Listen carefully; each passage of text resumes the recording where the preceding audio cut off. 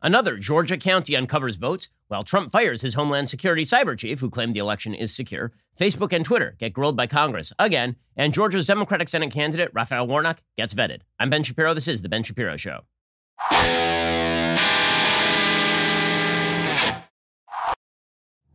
This show is sponsored by ExpressVPN. Stop putting your online data at risk. You get protected at expressvpn.com/Ben. We'll get to all the news in just one moment. First, if this holiday season feels like it's been a long time coming, make it worth the wait with Omaha Steaks, the greatest of all gifts. So, about a year back, Omaha Steaks got me like kosher steak. And let me tell you, they do steak right. I'm a big steak aficionado. I love burgers. I love steaks. I love the meat. And Omaha Steaks, I mean, this stuff is so juicy. It is so good. It is so tasty. I mean, they age their meat perfectly. Omaha Steaks are aged at least 21 days. Their Omaha Steaks Private Reserve is aged at least 28 days. Their dry aged beef program stretches that time all the way out to a full 60 days. So, I mean, they really know how to age steak, and that means it's just as juicy and tasty as you could possibly imagine. They've got these caramel apple tartlets that are apparently, my staff has tried them. They're apparently crunchy and also delicious. They have the burgers, which are basically like grilled steaks because they put the right seasoning on it. I mean, this is all just amazing stuff. If your mouth is starting to water just listening to this, that's how I feel every time I think about it. This is why you should go check out Omaha Steaks right now. Right now, you get a mouth-watering package plus 4 free burgers and a free digital meat thermometer at an exclusive price available only to my listeners. This is Deluxe Grillers Assortment. It includes a vast variety of entrees, sides, desserts. You get a discount of over 50%. Go to omahasteaks.com, enter the code Shapiro into the search bar. Again, go to omahasteaks.com, enter the code Shapiro into the search bar. Omaha Steaks isn't just steak. It is a guaranteed fantastic gift, a safe way to share the joy of the season. Don't forget, when you order that Deluxe Grillers Assortment, you also get 4 free Omaha Steaks burgers and a free digital meat thermometer with my code Shapiro at omahasteaks.com. It's a deal you will not find anywhere else. They deliver guaranteed quality and safety with every order. Visit omahasteaks.com, type Shapiro in that search bar to shop for the best gourmet gifts of the season. I mean, imagine how happy you or a family member is going to be when they receive the greatest available gift. I mean, that's pretty awesome stuff. This holiday season, omahasteaks.com, and use that promo code Shapiro in the search bar at the top to get the special gift. Okay, so we continue to follow the outcome of the 2020 election, and chaos continues to dominate the process. There's some good news for Team Trump. There's some bad news for Team Trump. Just for clarification on all this, we've asked Sidney Powell on the show. We'll see if Sidney Powell, who is the Trump team lawyer, if she comes on the show. She, of course, has suggested that the Kraken will be released. And my suggestion is, do it now. Like, what exactly are we waiting for? If you have a Kraken in the waiting, if you have an enormous amount of information suggesting widespread voter fraud or voter irregularity that would switch the outcome of an American presidential election. Like, you know, it'd be a great time to release all that information yesterday.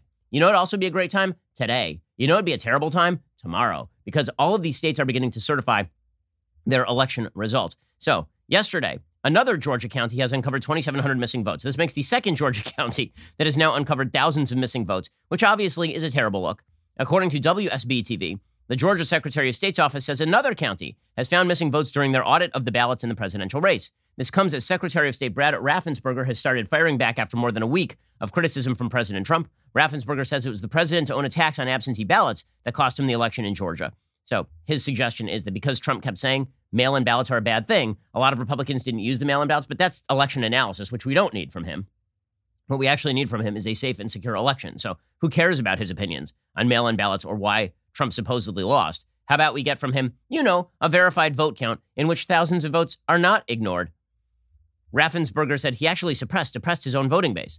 Now, Raffensperger's a Republican. I understand he's trying to cover his butt here a little bit, but it's not a great look when you have 5,400 votes that suddenly magically appear during an audit. The Secretary of State said some 24,500 Georgia Republicans who voted absentee in the June primary did not actually vote in the general election. During the hand recounts on Tuesday, Fayette County uncovered 2,755 votes that were not included in the initial count. Secretary of State official Gabriel Sterling said those ballots were scanned onto a card, but the votes were never uploaded into the initial count. He says there were several backups designed to catch this issue and that it falls to workers who didn't follow procedure.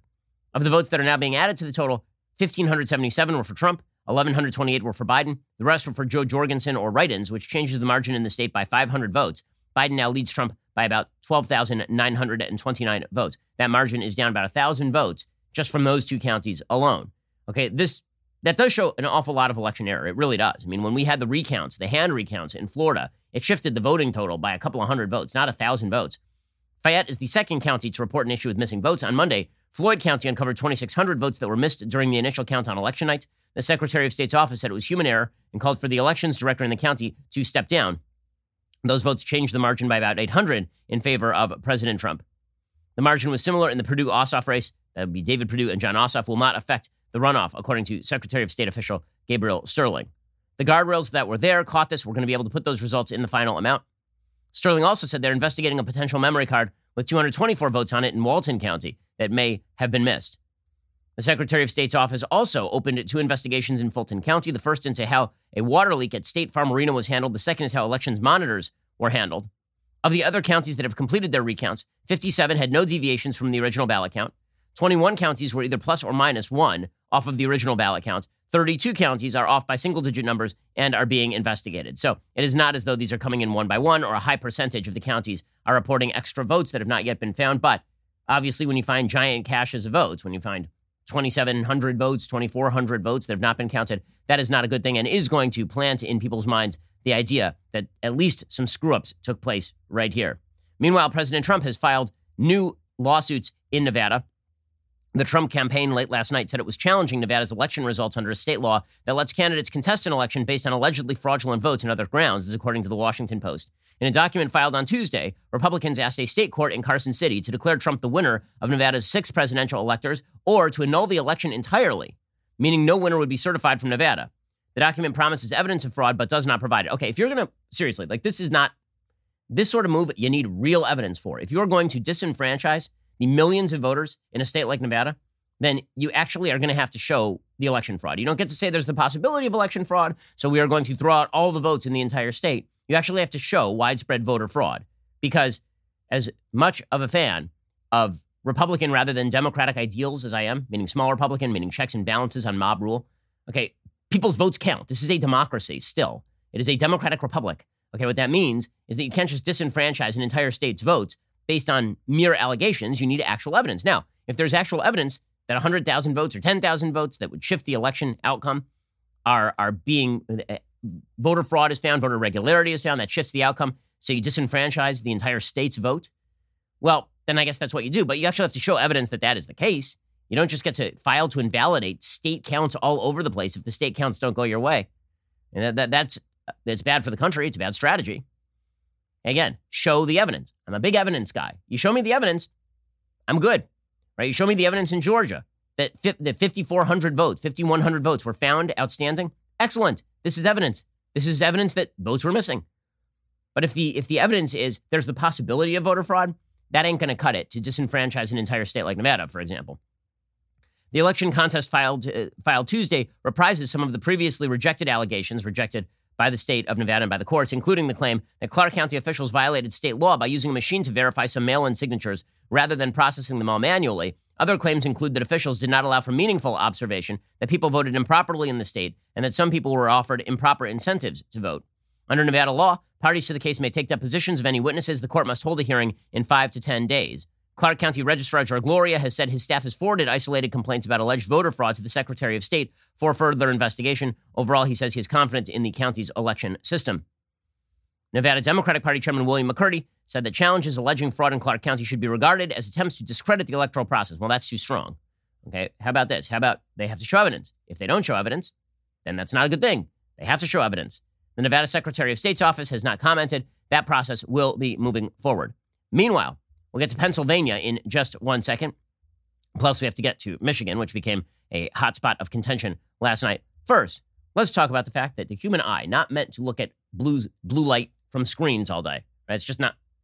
In fact, when the human eye was created by God or by evolution or both, well, it turns out that the eye was not made to look at screens, right? Screens did not exist. We created them for ourselves. Well, that means that artificial blue light can really screw with your sleep quality. It can give you headaches.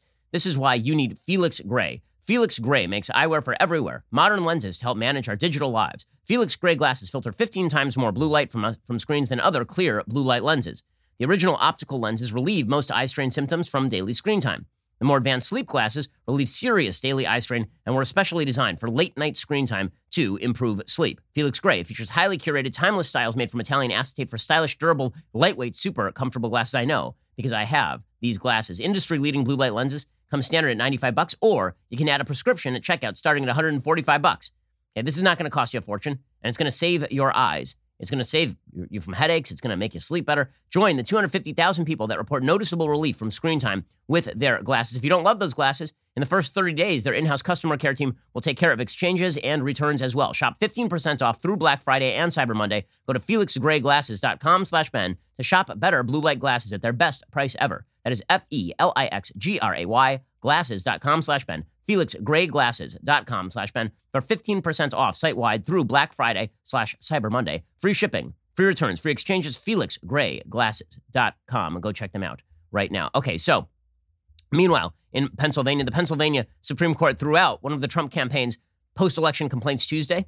This is according to NBC News, ruling that officials in Philadelphia did not violate state law by maintaining at least 15 feet of separation between observers and the workers counting the ballots. Okay, so that was one of the claims that had been made, is that it had not amounted to effective observation if you were forced to stand 15 feet back thanks to COVID regulations. The Pennsylvania Supreme Court says if it applies to everybody, then it is not, in fact, an equal protection concern, right? It's not you're saying to Republicans you have to stand 20 feet back, and Democrats can be 1 foot up on the person. Now, this was an equally applied rule, neutrally applied rule is what the Pennsylvania Supreme Court says. The ruling is likely to undercut the Trump campaign's case in federal court, where Rudy Giuliani joined a hearing on Tuesday afternoon to argue on behalf of President Trump's effort to contest the election results in Pennsylvania.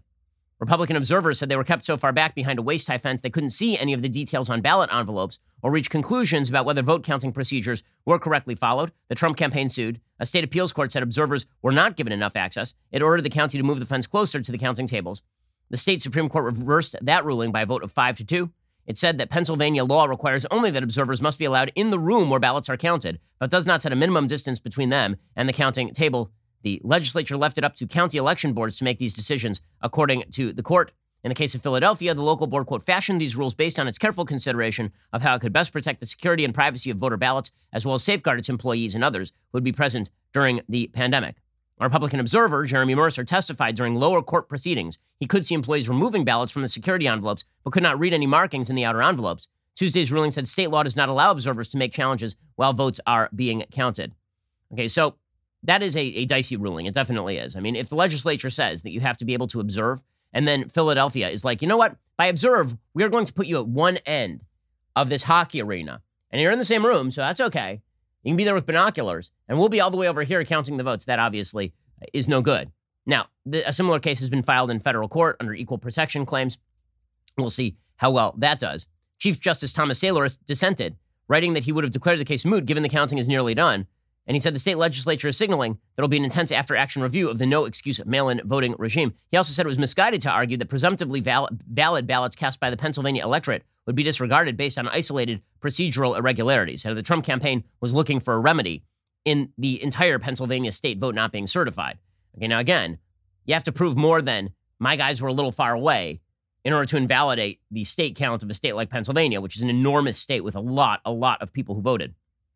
Meanwhile, Giuliani appeared in court. This is the first time that Giuliani has appeared as a registered lawyer in court since apparently 1992, when I was 8 years old, which shows that the Trump team is desperate for legal help at this point. I mean, just to be perfectly frank about this, Rudy was a very good mayor of New York. I'm not sure that he would be your first legal pick. Rudy was representing the Trump campaign at a hearing on a lawsuit. He said observers in Philadelphia were kept at bay by, quote unquote, the Democratic machine. He said it was part of, quote, widespread nationwide voter fraud.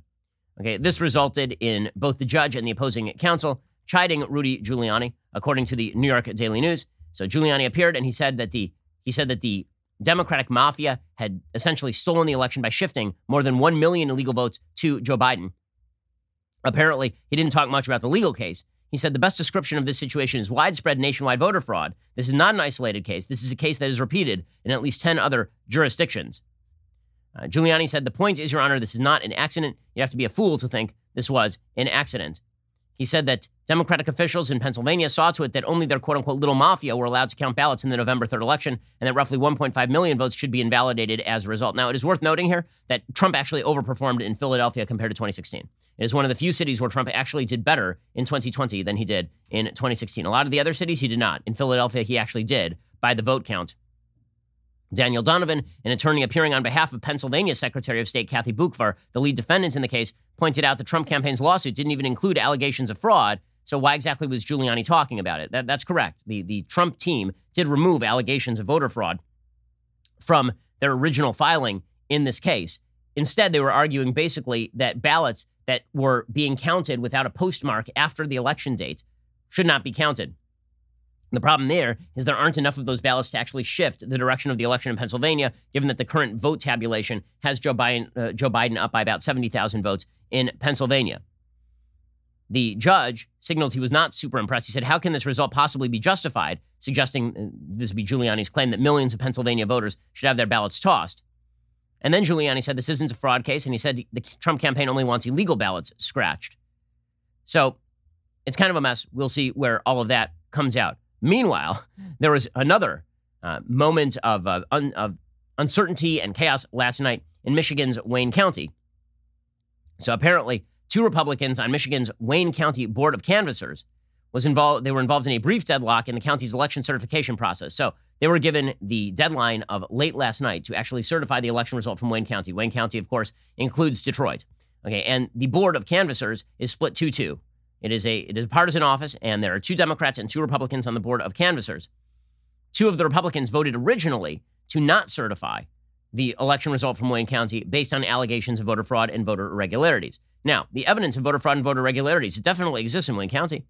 The question is whether, again, it is of the size and scope to actually change the outcome of the election, number one. And number two, compared to the generalized voting population, how large is it? You're always going to be able to find cases of voter irregularity and voter fraud. You are. Just any sample size, if it's large enough, is going to include flawed samples. It is going to include voter. This is why when you see the media and Democrats saying there is no such thing as voter fraud, there are no voter irregularities, that's just crazy. Obviously, there are instances of voter fraud. There are instances of voter irregularities. Typically, they do not amount to the tens of thousands, let alone the hundreds of thousands, but they obviously exist. Well, last night, the Wayne County Board of Canvassers split 2-2 on certifying the election. Then a couple hours later, they reversed themselves. They sided with the Democratic colleagues, and they leveraged from the Michigan Secretary of State a commitment to audit the vote, right? In the same way that Georgia is currently auditing the vote, which of course is the proper solution. You want to audit the vote. You want to get all the votes checked. You want to make sure that they all came in the right way. Now, is that going to reverse the result in Michigan? Probably not. I mean, Joe Biden is about 150,000 votes in Michigan. That's a huge gap. That is not a gap that's going to be filled by Wayne County.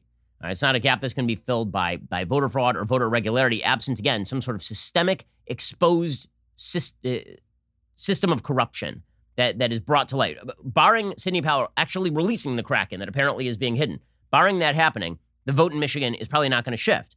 And so the legal strategy here apparently is that the entire state of Michigan should not certify its vote or something. That's not going to happen. Again, nor barring extraordinary evidence. With extraordinary evidence, sure. Right? If there is real evidence of significant, widespread voter fraud amounting to tens of thousands, hundreds of thousands of votes, then of course you're going to have to disregard an election. This has happened in other elections in smaller scale. We had this happen in a case in North Carolina, for example, where ballot harvesting by a hired hand of apparently a Republican campaign led to election uncertainty, and they redid the vote.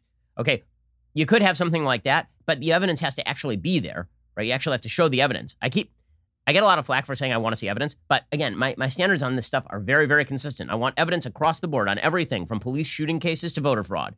You have to actually support your allegations with evidence. Okay, Kayleigh McEnany announced earlier on Twitter there were 234 pages of sworn affidavits that raised allegations of fraud in Wayne County. The Blaze's Leon Wolf did go through those allegations, and what he found is that under 1,000 votes were actually affected by those voter allegations. A lot of those voter allegations were things like people were being mean to me at the balloting places, which is bad and not good practice, but is not enough to actually invalidate the votes of presumably over 1 million people in Wayne County. There are a bunch of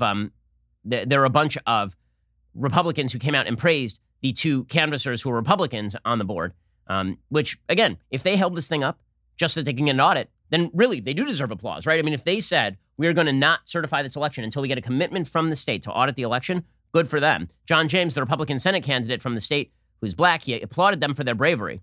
Laura Cox, the Michigan Republican Party's chairwoman, also said in a statement there appeared to be enough evidence of irregularity and potential voter fraud to affect all of this. And then President Trump tweeted, wow, Michigan just refused to certify the election results. Having courage is a beautiful thing. The USA stands proud.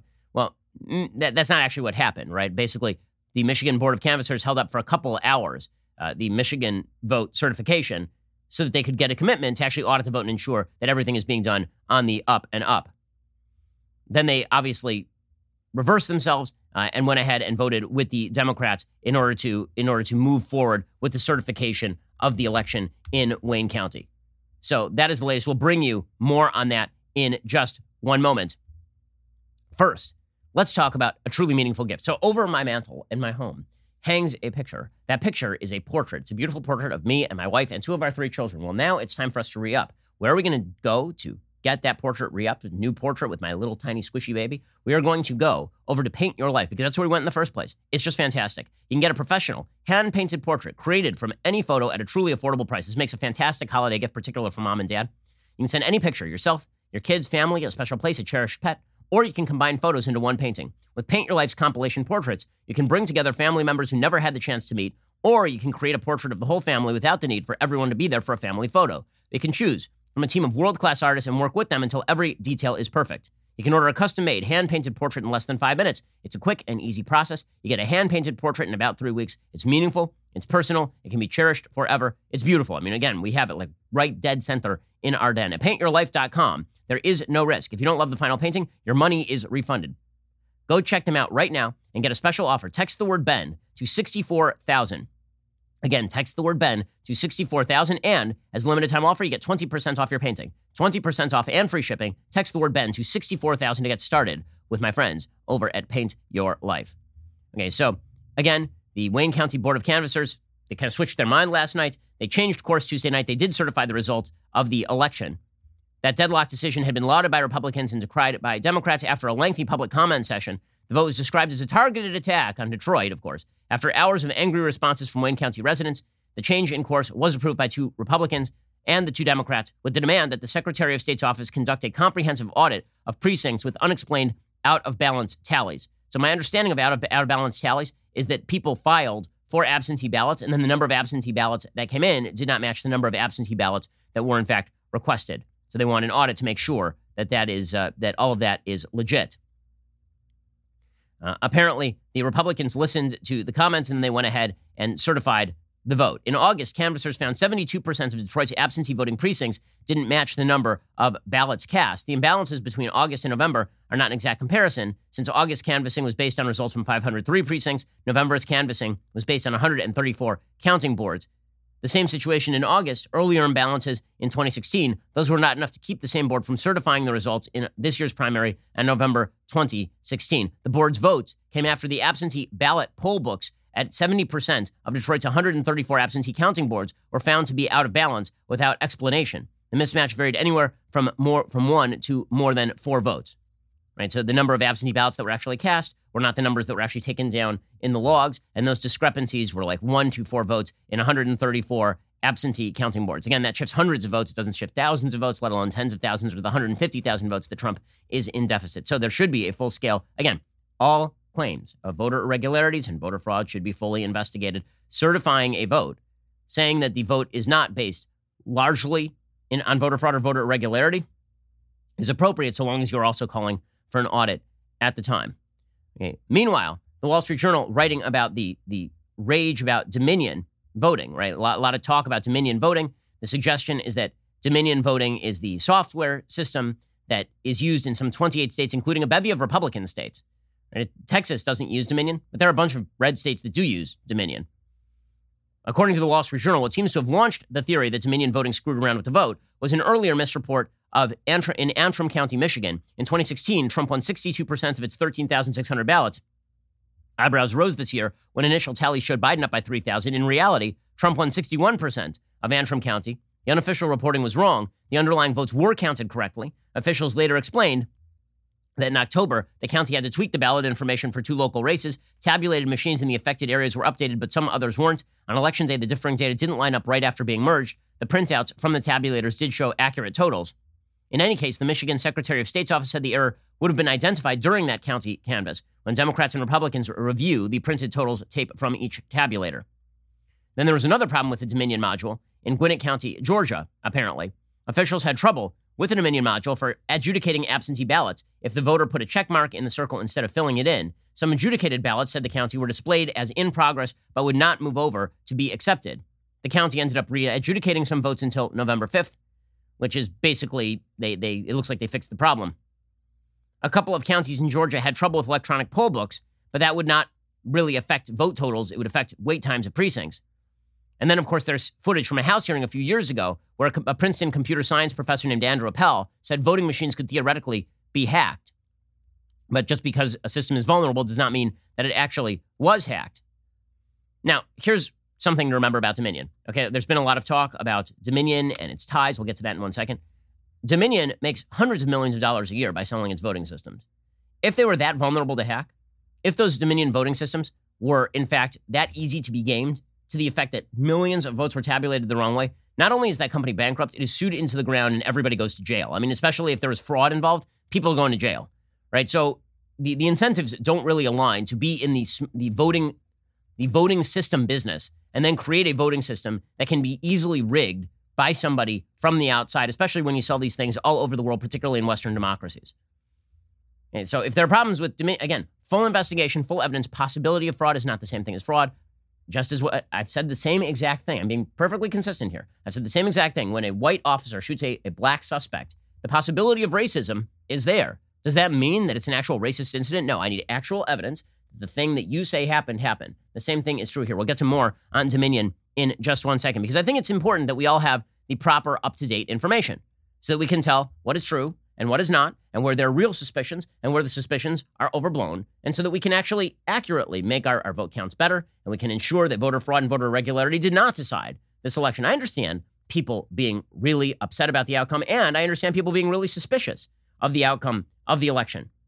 I understand that a lot of people went to sleep on Tuesday night, and Trump was in the lead in all these states. They woke up the next morning, and all of a sudden Trump's way behind. And people go, what the hell just happened? Why were you pausing the machines in the middle of the night? Like, what exactly was going on? I understand the suspicion. Suspicion is worthwhile.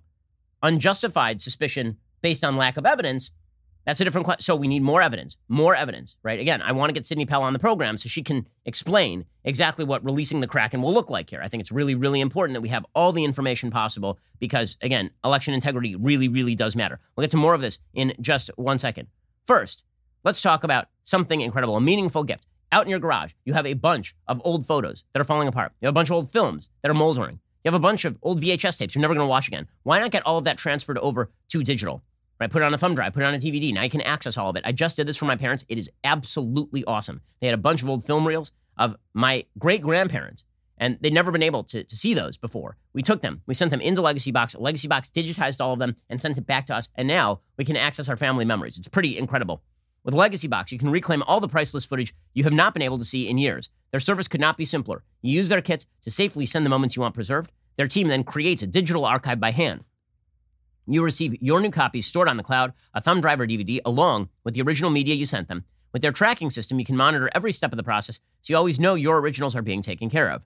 Over the past 10 years, Legacy Box has helped over 1 million families restore and protect their most cherished memories. And right now, they're offering 50% off. You can have everything preserved at once for a fraction of the price. Go to legacybox.com/Shapiro to take advantage of this limited time offer and get 50% off.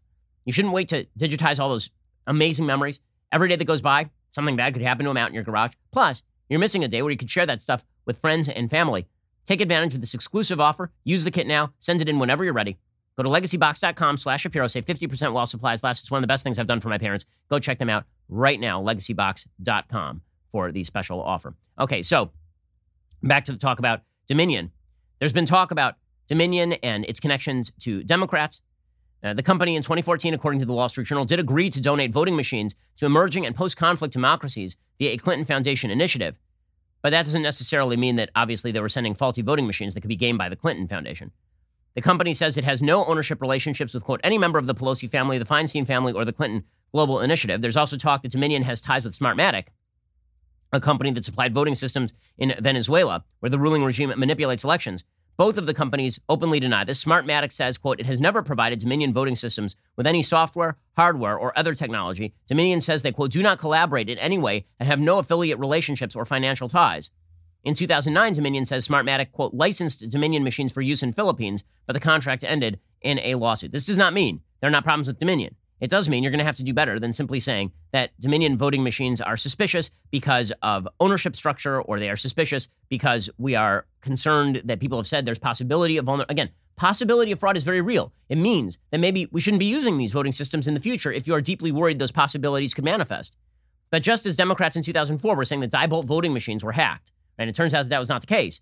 If you're actually going to show that something bad happened here, you have to show that the bad thing happened, not that the possibility of the bad thing happened, particularly if you're talking about not certifying votes, or if you're talking about throwing this thing to legislatures to select electors or something like that. You got to actually show evidence that the election ought to be, I mean, these are major things we're talking about, right? If you're talking about overturning an actual election, then what you have to talk about is, are the allegations backed by evidence sufficient to merit that response, right? That is always the legal question. It would be the legal question if Democrats were doing this to Republicans, obviously. Okay, so all of this culminated yesterday in the president firing the cybersecurity chief over at the Department of Homeland Security. So he ousted Chris Krebs. According to USA Today, the Department of Homeland Security cyber chief, who presided over an elaborate election security effort guarding against foreign interference and fraud, was ousted by President Trump on Tuesday as part of a continuing post-election purge of top national security officials. Trump announced the dismissal in 2 tweets on Tuesday night. Twitter flagged both tweets with labels saying this claim about election fraud is disputed. Who cares what Twitter says? I mean, honestly, like Twitter, by the way, Twitter is so full of crap. Seriously, Twitter is super duper full of crap. Then the reason I say this, my business partner, Jeremy Boring, decided to perform an experiment yesterday on Twitter. He tweeted out, Stacey Abrams is the legitimate governor of Georgia. She only lost because of voter fraud and voter suppression. Okay, that is absolutely untrue. She is not the legitimate governor of Georgia. She did not lose because of voter fraud and voter suppression. It was not flagged by Twitter. Right, and it is all, when it says this claim about election fraud is disputed, right, this is the kind of warning that Twitter's been putting on people's messages, particularly Trump's. It just doesn't apply if a Democrat does it. So Twitter is full of crap, but that's a different story. We'll get to the full of crapness of Twitter and Facebook in just 1 second. First, the dismissal of Christopher Krebs, according to USA Today, director of DHS's Cybersecurity and Infrastructure Security Agency, follows the agency's declaration that the general election was the most secure in U.S. history. President Trump disagreed, and President Trump tweeted out the recent statement by Chris Krebs on the security of the 2020 election was highly inaccurate and that there were massive improprieties and fraud, including dead people voting, poll watchers not allowed into polling locations, glitches in the voting machines, which changed votes from Trump to Biden, late voting, and many more. Therefore, effective immediately, Chris Krebs has been terminated as director of the Cybersecurity and Infrastructure Security Agency. So it's not that Trump thinks that Krebs did a bad job protecting the election. He doesn't like that Krebs said that he did a good job in protecting the election, because obviously Trump is saying, I still have lawsuits outstanding, and he's saying, I still have, claims that I am making currently in court, and you're undercutting those claims, and those claims are still under dispute. Now, the cybersecurity agency that Krebs is heading up, the Cybersecurity and Infrastructure Security Agency, CISA, they put out a statement earlier this week saying there's no evidence that any voting system deleted or lost votes, changed votes, or was in any way compromised. All of the states with close results in the 2020 presidential race have paper records of each vote, allowing the ability to go back and count each ballot if necessary. This is an added benefit for security and resilience. This process allows for the identification and correction of any mistakes or errors. And then Krebs tweeted out after Trump fired him, honored to serve, we did it right, defend today, secure tomorrow. Krebs, literally his job was to defend the election security system, so you would imagine he would defend his own job, right? He would defend what kind of a job, does that mean he's right? I don't know if he's right.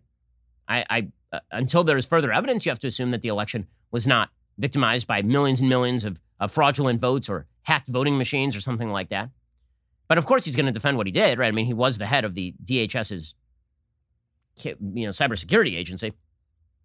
He tweeted out, on allegations that election systems were manipulated, 59 election security experts all agree. In every case of which we are aware, these claims either have been unsubstantiated or are technically incoherent. Krebs was expecting to be fired as recently as last week, according to Politico.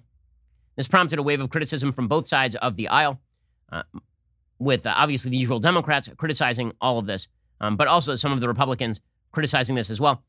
Now, Krebs was a Trump hire, right? Krebs did not serve in Democratic administration. He was not a holdover from the Obama era. Krebs joined DHS in March 2017. He served as senior advisor on cybersecurity and infrastructure protection.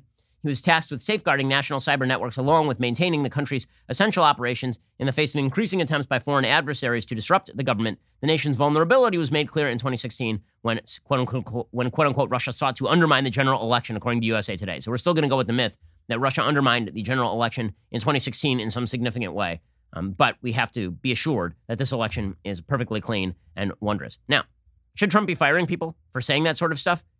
Presumably not. The guy is defending the job that he did, obviously. Does that mean that the election is pure and clean?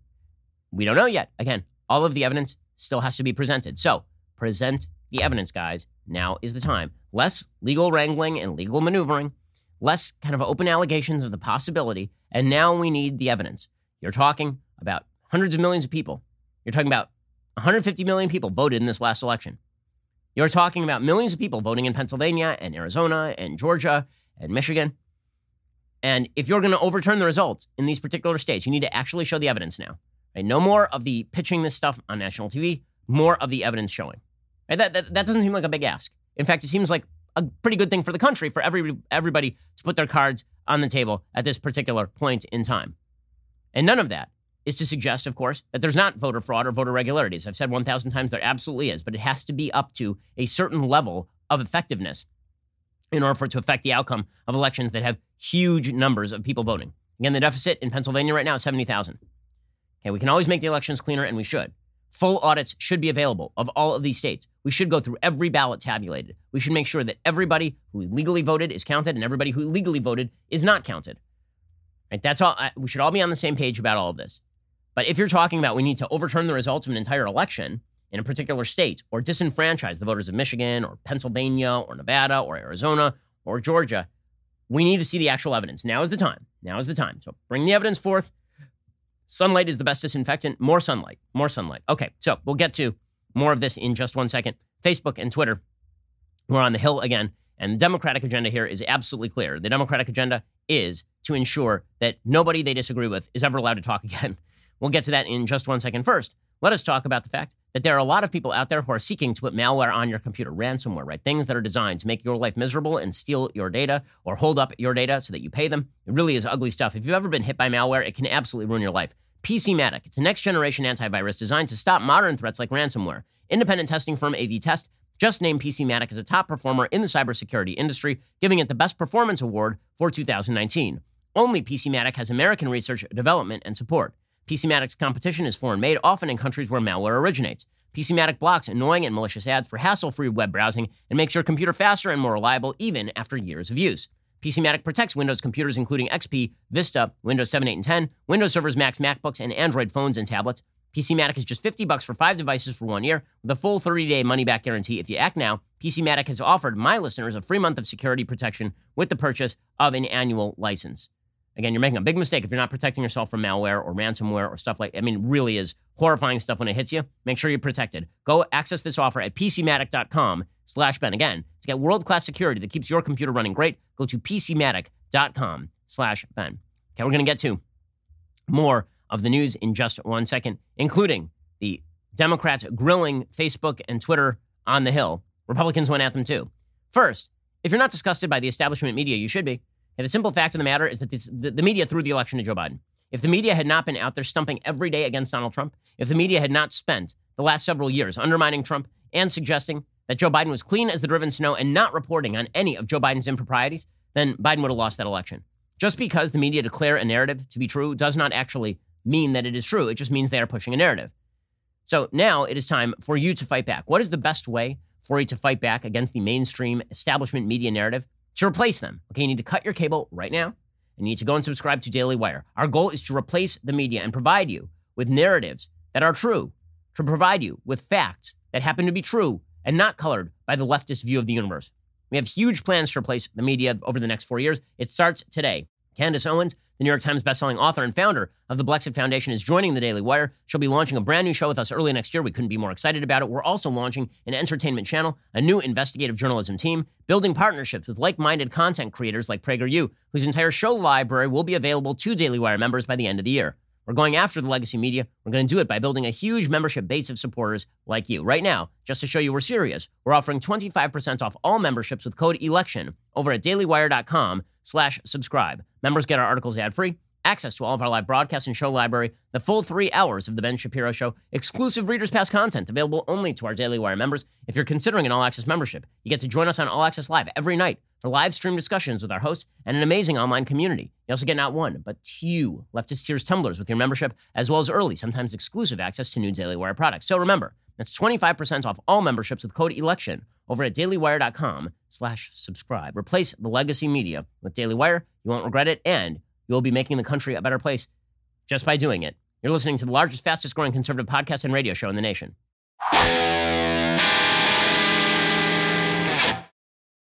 Alrighty, so meanwhile, Facebook and Twitter appearing on the Hill. And you can see the different agendas of the Republicans and Democrats when it comes to Facebook and Twitter. Republicans are saying, you guys really should allow people to speak their minds on your platforms. I mean, this is what your platforms were created for. And Democrats are like, you know what you should really do? You should use your massive social media power to ensure that no one is ever able to express their opinion if we don't like their opinion. It's incredibly obvious that Democrats are seeking to enjoin conservatives from expressing their opinion or disseminating information they don't like. So Richard Blumenthal, idiot senator from Connecticut, he actually demanded that Mark Zuckerberg ban Steve Bannon. And Zuckerberg's like, do you have like grounds for banning Steve Bannon? And Blumenthal's like, I don't like him. We're not going to, like, what if we just don't let him on the system? That'd be great. Democrats see social media as a way of quashing their opposition, and they are angry that places like Facebook allow their opposition to exist. So they've made it impossible for any Republican, the media have made it impossible for any open Republican to work at a mainstream publication. And then when you form a different kind of publication like Daily Wire and you disseminate your information through social media like Twitter or Facebook, Democrats are like, you know, it'd be great if we shut that down too. Here's Richard Blumenthal trying to do this yesterday. How many times has Steve Bannon allowed the call for the murder of government officials before Facebook suspends his account? Senator, as you say, the content in question did violate our policies and we took it down. Will you commit to taking down that account, Steve Bannon's account? Senator, no, that's not what our policies would suggest that we should do.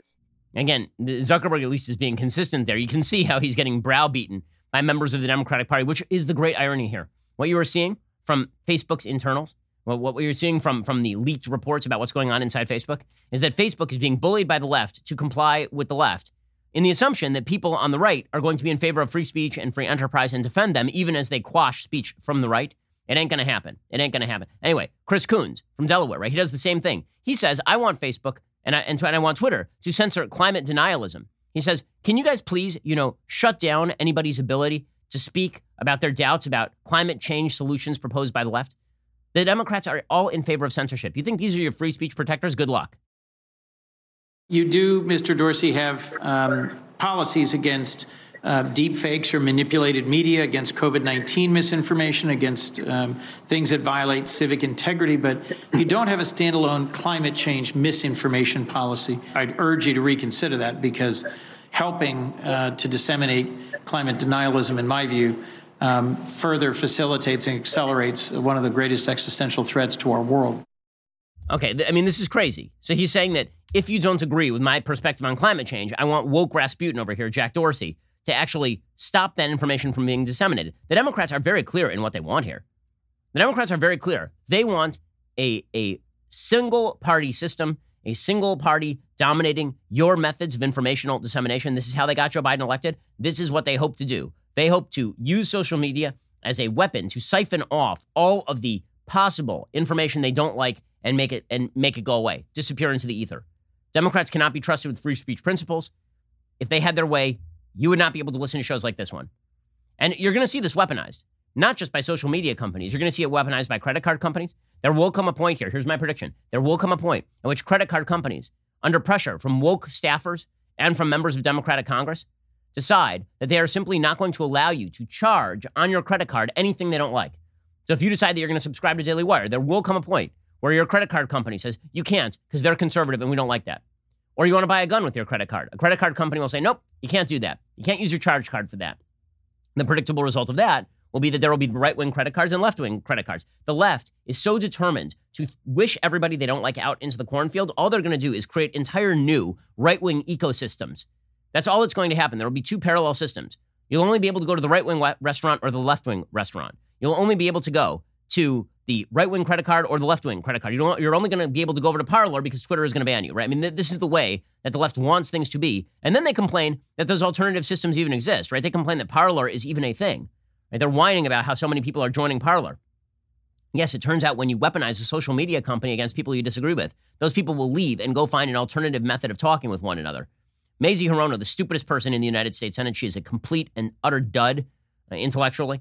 The senator from Hawaii, she slammed Facebook. Why? Because they allowed the Daily Caller fact-checking site to be included in their fact-checkers. Now, as I have mentioned, when it comes to social media do something deeply corrupt. They outsource all of their political predilections to the fact-checkers. So what they do is they go to PolitiFact or Snopes or factcheck.org, all left-wing sites, the Washington Post fact checker, all left-wing sites who very often are not even checking facts. Very often these fact checks will say things like, well, sure, what the Republican was saying here was factually true, but it backs a false narrative. Right? And then they will use that as a rationale for downgrading particular news sites. So we've had this experience with, for example, there's a site called NewsGuard. NewsGuard has downgraded our site, not because what we report is false, but we report things that are mistaken sometimes, just like CNN does. They've downgraded us because we are openly an opinion site that also does news reporting. So what they do, these social media companies, they outsource to places like NewsGuard to decide whether an outlet is good or not. And naturally, NewsGuard decides that left-wing outlets and establishment media outlets, those are good, and everybody on the right is bad. Okay, so they're doing the same thing with the fact checkers. Facebook actually does allow one, quote-unquote, right-wing fact checker, that'd be the Daily Caller. Mazie Hirono's like, well, we shouldn't allow that. There shouldn't be any fact checkers on the right. And in fact, the Daily Caller is a white supremacist site, which of course the Daily Caller is not, but Mazie Hirono is a complete moron. So here she is. Early in 2019, Facebook selected the Daily Caller, another site with white nationalist ties, to be one of its third-party fact checkers. And Mr. Zuckerberg, I'm really wondering at what point you will stop giving in to baseless claims of anti-conservative bias and start exercising your control over Facebook to stop driving division and actually, to quote you, build community and bring the world closer together, end quote, as you claim is Facebook's mission. It's ridiculous. So they want to make sure that all the fact checkers are left-wing fact checkers so that they can launder their left-wing views through the fact checkers and then just say, hey, look, the fact checkers say the site's bad, so we're just not going to allow the site anymore. How ridiculous is Mazie Hirono? She cited Media Matters to suggest that Facebook and Twitter are not biased against conservatives. Media Matters. Okay, Media Matters is a political action organization started by Hillary Clinton and David Brock with the explicit design of protecting the Clintons. It is an organization that dedicates its time to listening to shows like this one, clipping things out of context, and then attempting to make them trend via echo chamber on Twitter so they can go after advertisers. They're a left-wing front group. Okay, they've always been a left-wing group. The attempt to use Media Matters as some sort of objective news verifier when it comes to Facebook and Twitter, like, hey, if Media Matters says that Facebook and Twitter aren't biased against conservatives, well, then it must be true. Okay, that's legitimately like me citing the Epoch Times to the idea that left-wingers never experience hardship in the United States. Like, what are you talking about? That's an overtly partisan group. It's not like they make any bones about it. Here's Mazie Hirono being an idiot, as she is wont to do. Everyone who has systematically looked at the content of social media, from Media Matters to the Cato Institute to former Republican Senator John Kyle, has found absolutely no evidence of anti-conservative bias. And data from CrowdTangle show that far-right content from the likes of Fox News, Ben Shapiro, David Bongino dominates the daily top 10 most engaged pages on Facebook. Okay, well, the reason that we dominate on Facebook is because there are like three of us. If you actually look at the sites that have the most traffic via Facebook, it is at least mostly establishment media sites, right? It is mainstream media sites. That is what they are, right? They get a lot of their traffic from Facebook. They spend millions of dollars on Facebook every month. And the idea that right-wingers are not biased against on Facebook, I can tell you this. You can look at the quote-unquote top 10 in terms of reach. The reach on my page has been artificially suppressed over the last 2 months. Okay, this is perfectly clear. We can see it happening in real time. And the reason it was suppressed is because people like Mazie Hirono and Kevin Roose decided they were going to yell at Facebook until they suppressed that. So the people who have not yet been suppressed are people like Dan Bongino, right? Dan knows that it's coming for him too, which is why he has started alternative social media sites. But this is the whole point. The whole point is that the Democratic left does not want you to be able to consume information that you are interested in consuming. And the woke staffers inside these various organizations are all for it. They're all for the use of these social media platforms as ways to cram down the left-wing point of view. Right? This is a point that Ted Cruz made to Jack Dorsey because Dorsey has been labeling things misinformation on voter fraud. So Cruz was like, so are you an expert on voter fraud? Why is it that only some posts get labeled misinformation on voter fraud and not others? Does voter fraud exist? I don't know for certain. Are you an expert in voter fraud? No, I'm not. Well, why then is Twitter right now putting purported warnings on virtually any statement about voter fraud? We're simply linking to a broader conversation so that people have more information. No, you're not. You put up a page that says, quote, voter fraud of any kind is exceedingly rare in the United States. That's not linking to a broader conversation. That's taking a disputed policy position, and you're a publisher when you're doing that. Okay, so Ted is exactly right about this. Of course, Senator Cruz, when he says that you guys are taking a position, as I said, yesterday, my business partner tweeted out something overtly false about Stacey Abrams being governor of Georgia, not flagged by Twitter. If you say that there's widespread voter fraud in the United States, that is flagged as false by Twitter. So Twitter obviously has its own point of view on things. They're entitled to that, but let's not pretend that they are some sort of neutral arbiter of information. Meanwhile, in stories that presumably the establishment media wish that you would not look at, there are these Georgia Senate races. The Georgia Senate races, by the polling data, for whatever good it does, are virtually dead even. You have Jon Ossoff running against David Perdue. David Perdue's the incumbent senator in Georgia. And then you have Senator Kelly Loeffler, who's appointed to that seat. She is running against Raphael Warnock. Now, Perdue did beat Ossoff in Georgia. He beat him by about 2 percentage points. He did not surpass 50%, which is what you need to avoid the runoff. He did that in a time when Trump allegedly lost Georgia by 12,000 votes or so. So that was a bad performance by Jon Ossoff. The performance by Raphael Warnock, he won about 33% of the vote, but it was a three-way primary, essentially. Now it's Kelly Loeffler versus Warnock. The polls are saying that thing is close to dead even, but who cares? Like, honestly, can you take the polls with any level of seriousness at this point? If Raphael Warnock were to pull out that seat in Georgia, it would be a shocker. The reason it would be a shocker is because Raphael Warnock is a nutty Marxist, like a crazy person. So in 2011, for example, it's obvious the Democrats did not bother to vet this guy. Raphael Warnock said in 2011, in a speech on tape, that you cannot serve both God and the military. Literally, if you're in the military, you are against God, which is a hell of a thing to say about, the men and women of America's military who are fighting for our freedom and the freedom of people like Raphael Warnock to be complete jackasses. America, nobody can serve God and the military. You can't serve God and money. You cannot serve God and mammon at the same time.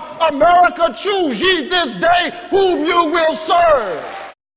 You can't serve God and the military. You can't be in the military and be a good Christian. Also, but you know what you can do? You can back abortion and be a great Christian. So you can't be in the military and be a good Christian, but according to Raphael Warnock, abortion is consistent with his Christian views, which suggests to me that this guy really, let's just say he's untraditional in his view of Christianity. I believe that health care is a human right. And I believe that it is something that the richest nation in the world provides for its citizens. And for me, reproductive justice is consistent with my commitment to that. I believe unequivocally in a woman's right to choose, and that the decision is something that we don't want government engaged in. I've been focused on women's health, women's choice, and reproductive justice. That is consistent with my view as a Christian minister. So here's what we know about Raphael Warnock. He's hot on Marx. He kind of likes Castro. He is very much in favor of abortion. He's very much against the U.S. military, and he calls all of this Christian. Excellent vetting, Democratic Senatorial Campaign Committee. We'll see how that goes for you. It's a bold move, Cotton. We'll see how it goes for them over in Georgia. Okay, meanwhile, we have some good news and we have some bad news on COVID-19. So here is some good news. There's actual good news coming. So Pfizer now says their vaccine is 95% effective in their final data. They're going to seek authorization from the FDA, emergency authorization as of right now. According to the Wall Street Journal, an experimental COVID-19 vaccine from Pfizer and BioNTech was 95% effective in final results from a pivotal study and is showing signs of being safe. Key pieces of data as the companies prepare to ask health regulators to authorize use. Pfizer plans to seek authorization for that vaccine within days, the company said Wednesday, leaving the shot on track to go into distribution by the end of the year if health regulators permit. Now, it's true that tens of millions of people won't be able to get the doses, but tens of millions of people may not need the doses if you start with the most vulnerable. Right? My kids don't need doses of the vaccine. I don't need a dose of the vaccine. Right? The death rates on people who are under the age of 70 are pretty scanty, particularly if you have no pre-existing conditions. It's something like 5 in 1,000 are the death rates on people who are under the age of 70 in the United States, and that includes people with pre-existing conditions. So if you're in good health and you're 30, you probably don't need the vaccine right away in order for everybody to sort of start getting back to normal life. The 95% effectiveness rates puts the shot's performance on par with shingles and measles, which is really damned effective. It's also consistent with the vaccine showing in a peek last week at how it did in an analysis of the first 94 subjects to fall sick. Researchers have not yet found any serious safety issues. The vaccine appears to be well tolerated following a review from 8,000 study subjects. A severe side effect was fatigue that was reported by about 4% of the subjects. About 2% of subjects reported headaches, but that's not like Guillain-Barré syndrome or something. The company said they have collected 2 months of safety data on about 19,000 study subjects requested by the FDA. They're still reviewing all of those results. Earlier, Moderna reported a similarly strong preliminary result for its shot, which the biotech said was 94.5% effective in an early look. Studies show that a lot of people are hesitant to get the shots. The evidence suggests that hesitancy is probably not worthwhile at this point. A committee of independent health experts has analyzed the data from the trial and reported the results to Pfizer and BioNTech. The companies released the data by press release, and they plan to publish the results in more detail later in a peer-reviewed medical journal. The FDA is expected to take some time to consider the request for permission to distribute the vaccine. That will require a review by an outside committee of vaccine experts. The FDA plans to expedite the review, obviously. During the pandemic, the FDA has authorized emergency use for several drugs, including remdesivir, and recently a COVID-19 antibody drug from Eli Lilly and Company. Upon authorization, Pfizer plans to produce up to 50 million doses by the end of the year, about half of which would be destined for the United States. The supplies would be enough to inoculate about 12.5 million Americans because each person needs to take 2 doses 3 weeks apart.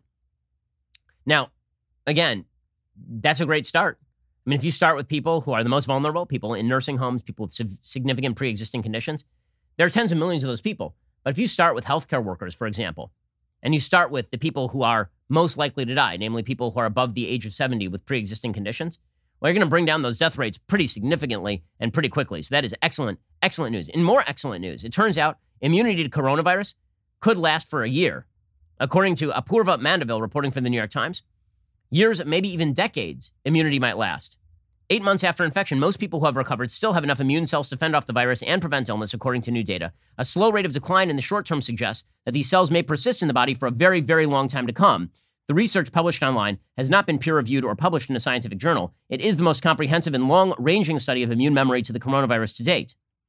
Now, this does show how irresponsible the media are. Remember, the media found like one case all over the world of a guy who was reinfected with COVID. And I was like, well, who knows how long immunity is going to last? Remember when President Trump said he was immune from the virus now that he'd had it? Everybody in the media were like, how dare he say that? We don't know that for sure. No, we kind of knew it then, and we certainly know it now. So can we stop with all this crap where you find some wild case of a guy being reinfected out of the millions of people, tens of millions of people who have been infected by this thing? And instead, why not look at the actual stats? It's the same sort of stuff you hear about long-lasting symptoms from COVID. I'm sure that does happen. I know people it's happened to. Does that mean that, well, like what percentage of people, should you be deeply worried about that? Until we see percentages, this means nothing. Again, evidence, evidence, evidence. A study published last week found that people who have recovered from COVID-19 have powerful and protective killer immune cells even when antibodies are not detectable. According to Deepta Bhattacharya, immunologist at the University of Arizona, the studies are all by and large painting the same picture. Once you get past those first few critical weeks, the rest of the response looks pretty conventional. Akiko Awasaki, immunologist at Yale, said she was not surprised the body mounts a long-lasting response because that's what's supposed to happen. Still, she says that is very exciting news. And it is exciting news, right? That is very, very good stuff, obviously. So that is good news. More good news, the FDA has now authorized the first at-home coronavirus test. They give an emergency green light to the first rapid COVID test that can run from start to finish at home. The test was developed by Lucira Health. It requires a prescription from a healthcare provider. People under 14 can't perform the test on themselves. But with a relatively simple nasal swab, the test can return results in about half an hour. It is projected by the company to cost $50 or less, according to the product's website.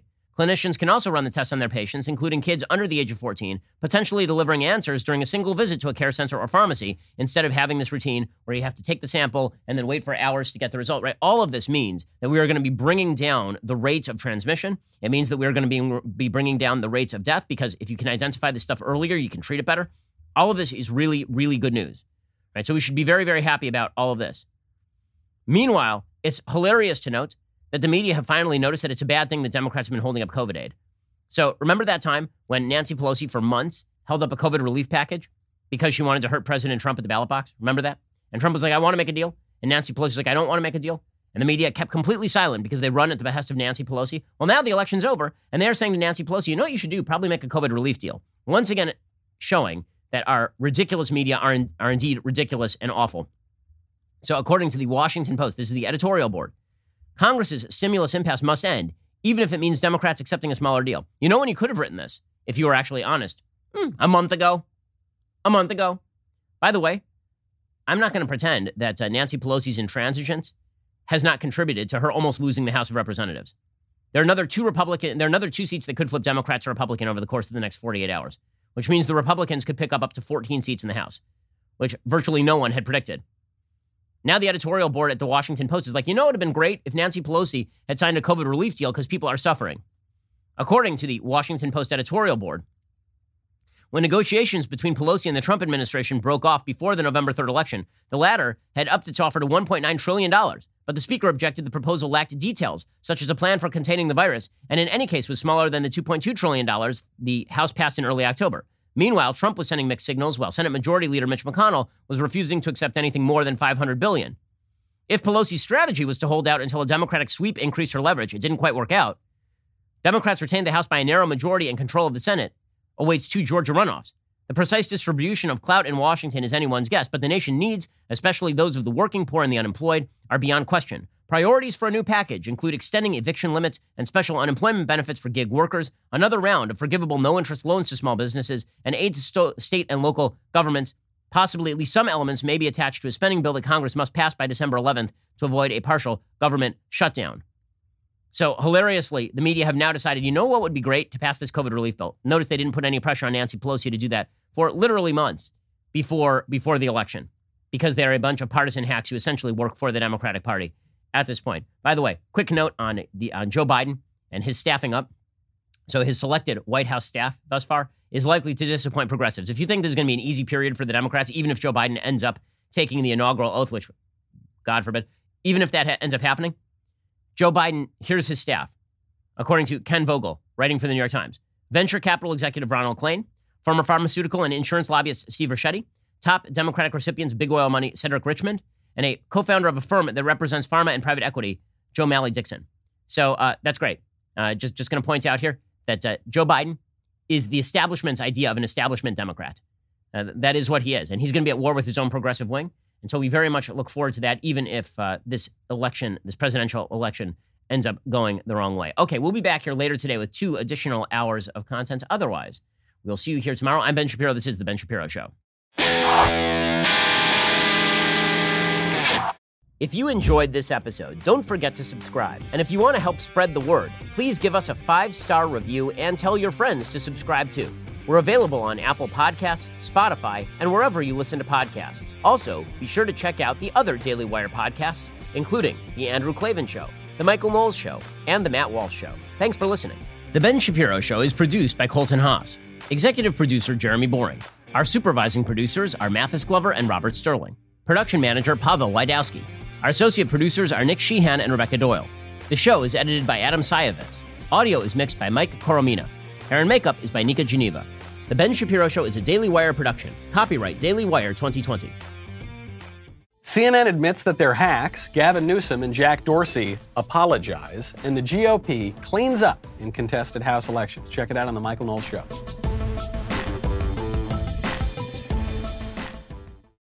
We'll get to more on this in just 1 second. First, Pure Talk believes in American values, and that free should mean, like free. So when you switch to Pure Talk today, you'll get a free Samsung 5G smartphone. There's no foreign-line requirement, no activation fee, just a free Samsung that's built to last with a rugged screen, quick charging battery, and top-tier data security. Qualifying plans start at just $35 a month for unlimited talk, text, 15 gigs of data, and a mobile hotspot.